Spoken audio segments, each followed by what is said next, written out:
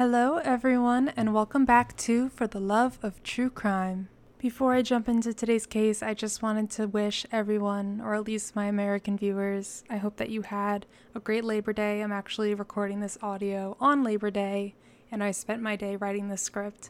So I hope that you got to do something that you love to do and hopefully you got the day off and just got to relax. As always, I would like to give my usual disclaimer that I mean no harm towards any of the people I discuss in this case. These are simply my opinions or facts that I have learned about the case from the internet that I am compiling into one video.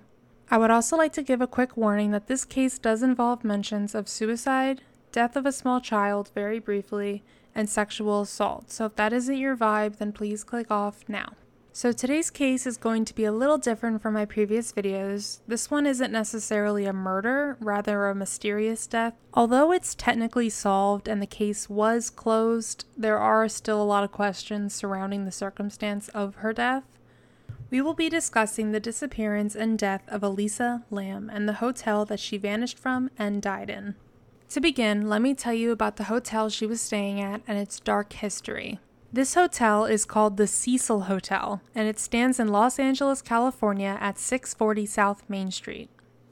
A few years after it opened, in December of 1924, a man named Percy Ormond Cook shot himself in the head after failing to make up with his wife after an argument. He was the first of 13 people who lost their lives while staying at the hotel. Let me quickly tell you about the other 12 people. The second person to die was in November of 1931, when a man named W.K. Norton ingested poisonous capsules at the age of 46. His death was also ruled a suicide. The third suicide took place in September of 1932, when Benjamin Dodich shot himself in the head when he was 25 years old. A maid found his body and a suicide note was never recovered.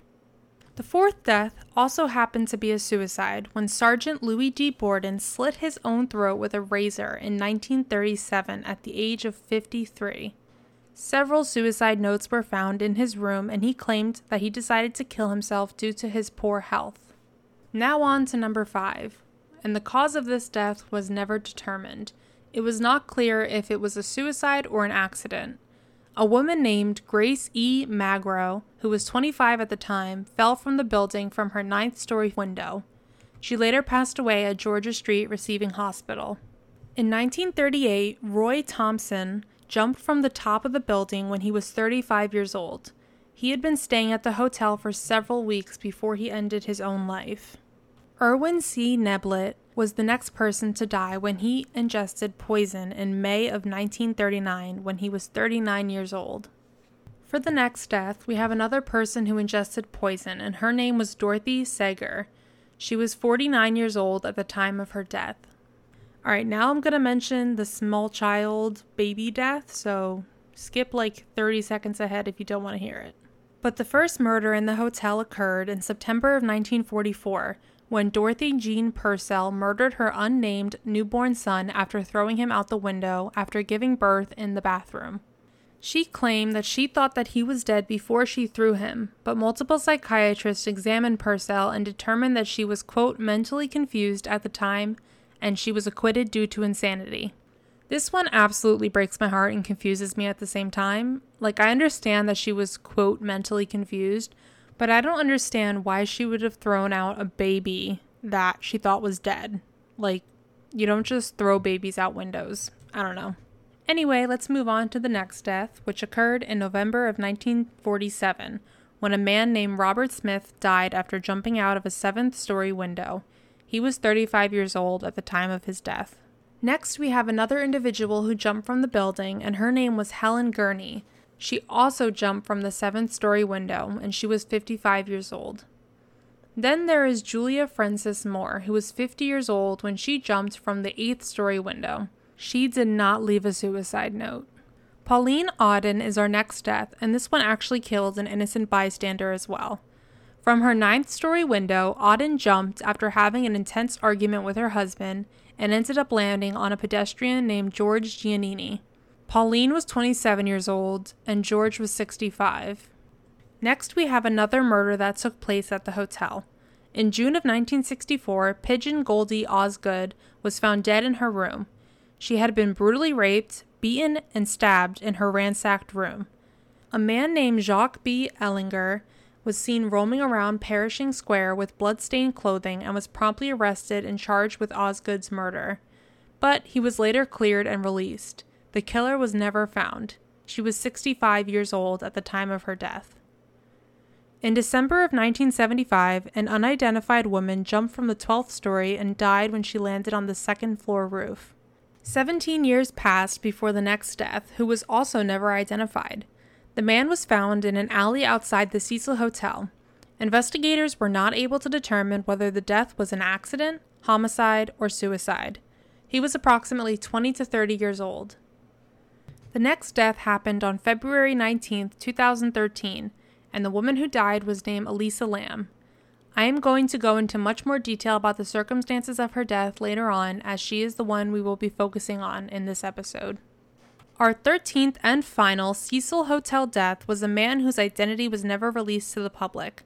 In June of 2015, the 28-year-old was suspected to have fallen to his death, but the coroner's office was unable to determine anything further. So those were the 13 deaths that occurred at this Los Angeles hotel. Pretty creepy, right?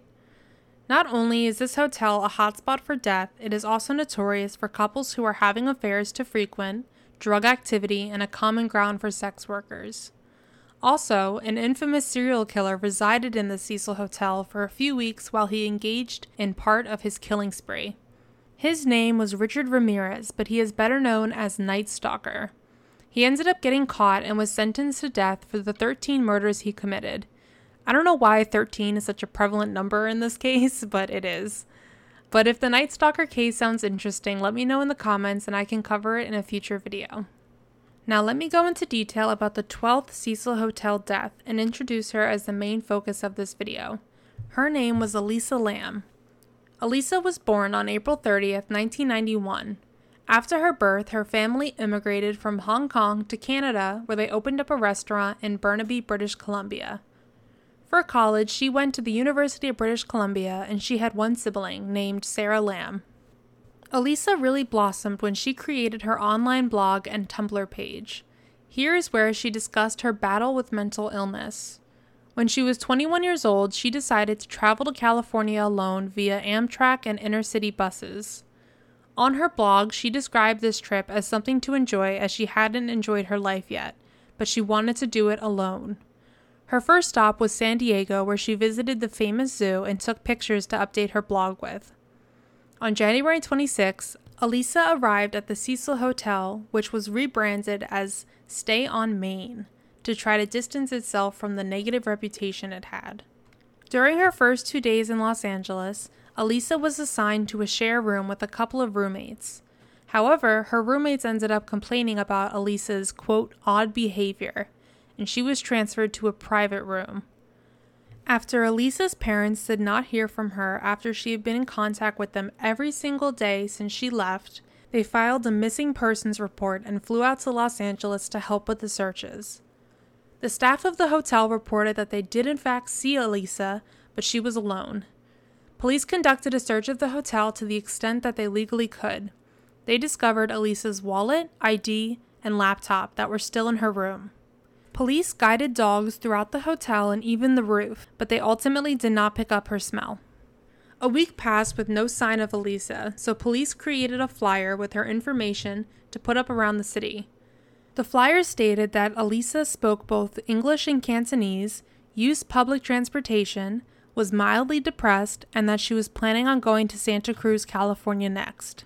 After 2 weeks passed with no sign of Elisa, the LAPD released surveillance video from the Cecil Hotel security camera in their elevator that was taken on February 1st. It was the last known footage of her location. The video ended up going extremely viral on the internet and drew in so many people with the strange behavior committed by Elisa on the film. So I'm going to describe Elisa's actions to the best of my ability, but I highly recommend that you watch the released video. I will link it in the description down below. So, Elisa casually enters the elevator wearing a red hoodie and she bends down to look closely at the buttons. She then goes on to press several of these buttons and then backs up into the corner of the elevator. She stands there for a few seconds before lunging into the exit and quickly moving her head, looking left to right, as if she's making sure that someone isn't following her. She then backs up against the wall and presses herself into the corner as if she's hiding. She peeks outside the elevator again before slowly stepping out and back in a few times. She stands outside the elevator for a bit, holding her head, and then she gets back on to press several more buttons. In fact, it kind of looks like she presses all of them by the end, but I'm not 100% sure on that one. But then she exits the elevator and begins moving her hands in a very strange way. She then begins to count on her fingers and move her hands around like she's speaking with them, but no one else is seen in the footage. She then walks away from the elevator, and that is the last evidence that she was alive. Besides the strange behavior, something weird that has been pointed out is how the elevator doors never closed. Although the video is only 2.5 minutes long, it is very upsetting to watch.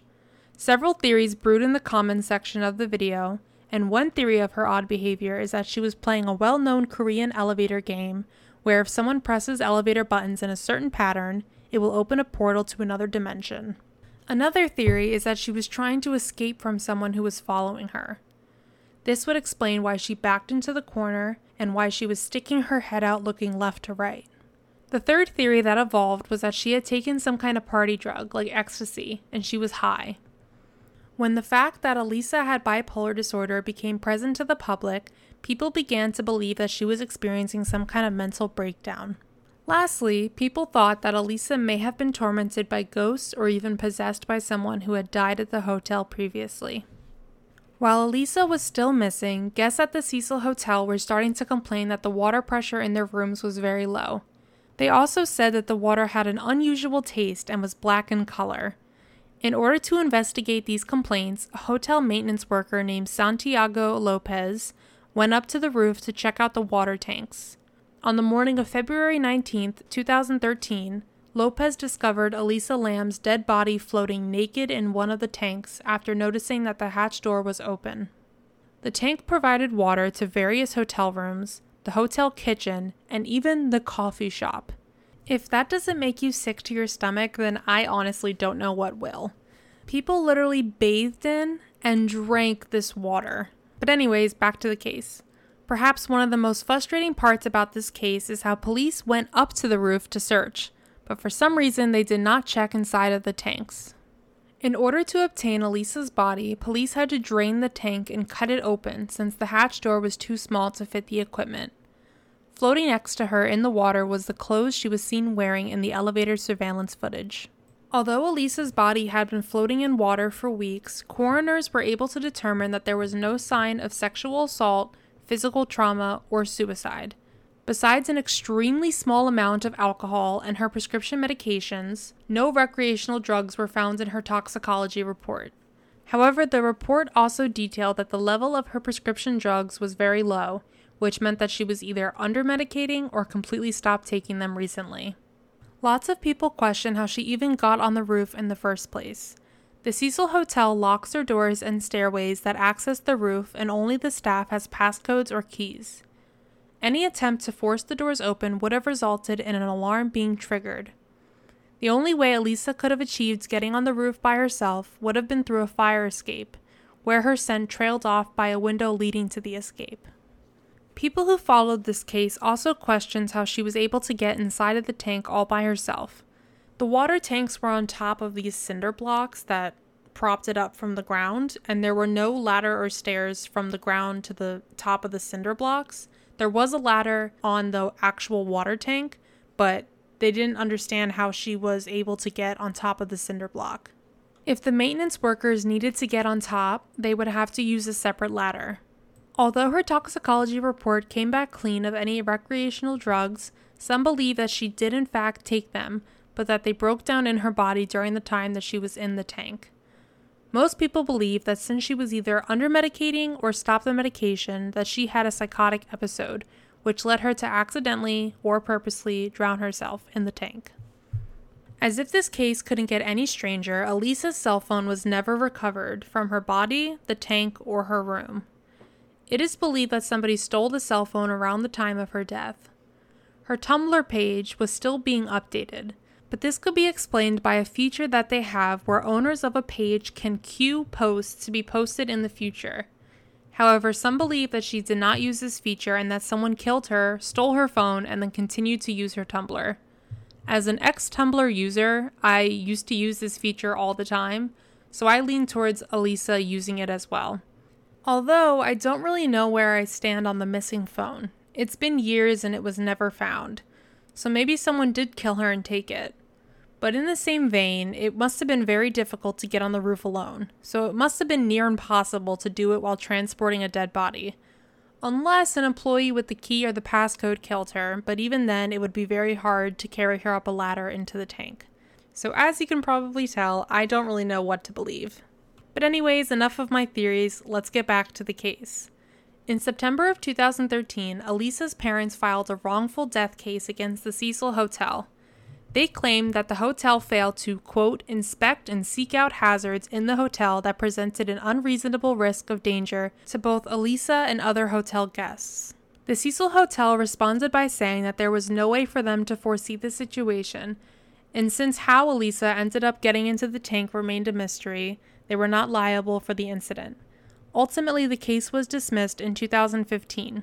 Although the case has been closed and ruled an accidental drowning, many people speculate on the circumstances of her death. Like, how did she get on the roof? How did she climb into the tank? How did she open the extremely heavy water tank door? And why was she naked? This case bred ideas for many projects in pop culture. One of the most notable was that it sparked the idea for American Horror Stories, I believe it was the 5th season, named Hotel. Also, a docuseries was released on Netflix called Crime Scene: The Vanishing at the Cecil Hotel, which premiered in February of 2021. The reviews for this docuseries were not great at all, and I would have to agree with them. Many people found the docuseries to be a disrespect to Elisa and her family. The series is very dragged out, and you can tell it was just Netflix trying to pump out another true crime docuseries since they get so much attention. The situation they painted was very sinister, and it portrayed Elisa's mental illness in a scary way instead of in an awareness way. They had a platform to raise awareness for mental illnesses, and they completely dropped the ball, which is very frustrating to watch. If you want to learn more about the case, then maybe give the show a shot. This is simply my opinion, but if I were you, I would just watch some more YouTube videos, maybe check out some books. I would just avoid the show at all costs, but again, my opinion. I'm going to start doing a little section at the end of my videos with my personal feelings and thoughts on the case that I'm discussing. So, what do I think happened to Elisa? Like I mentioned before, I don't think it's very plausible for someone to have killed her and carried her body onto the roof. Her behavior in the elevator reads to me like a psychotic episode, especially with the roommates of Elisa complaining about her odd behavior and the fact that she may have stopped taking her medication. I really think that this is a tragic case, and I feel so deeply for Elisa and her family. Every time I see that elevator video, I just see someone who's struggling, but unfortunately nobody saw the warning signs. Before I do my sign off, I just want to share some resources with you guys in case you or someone you know is struggling with mental illness or suicidal thoughts. I will link the Suicide Prevention Lifeline website down below where you can learn more information. You can also call the hotline at 1-800-273-8255. Please, please, please always prioritize your mental and physical health and take care of yourselves. But that's going to do it for me on this case, and I hope you guys enjoyed it. Please like and subscribe and leave your thoughts and feelings in the comments down below.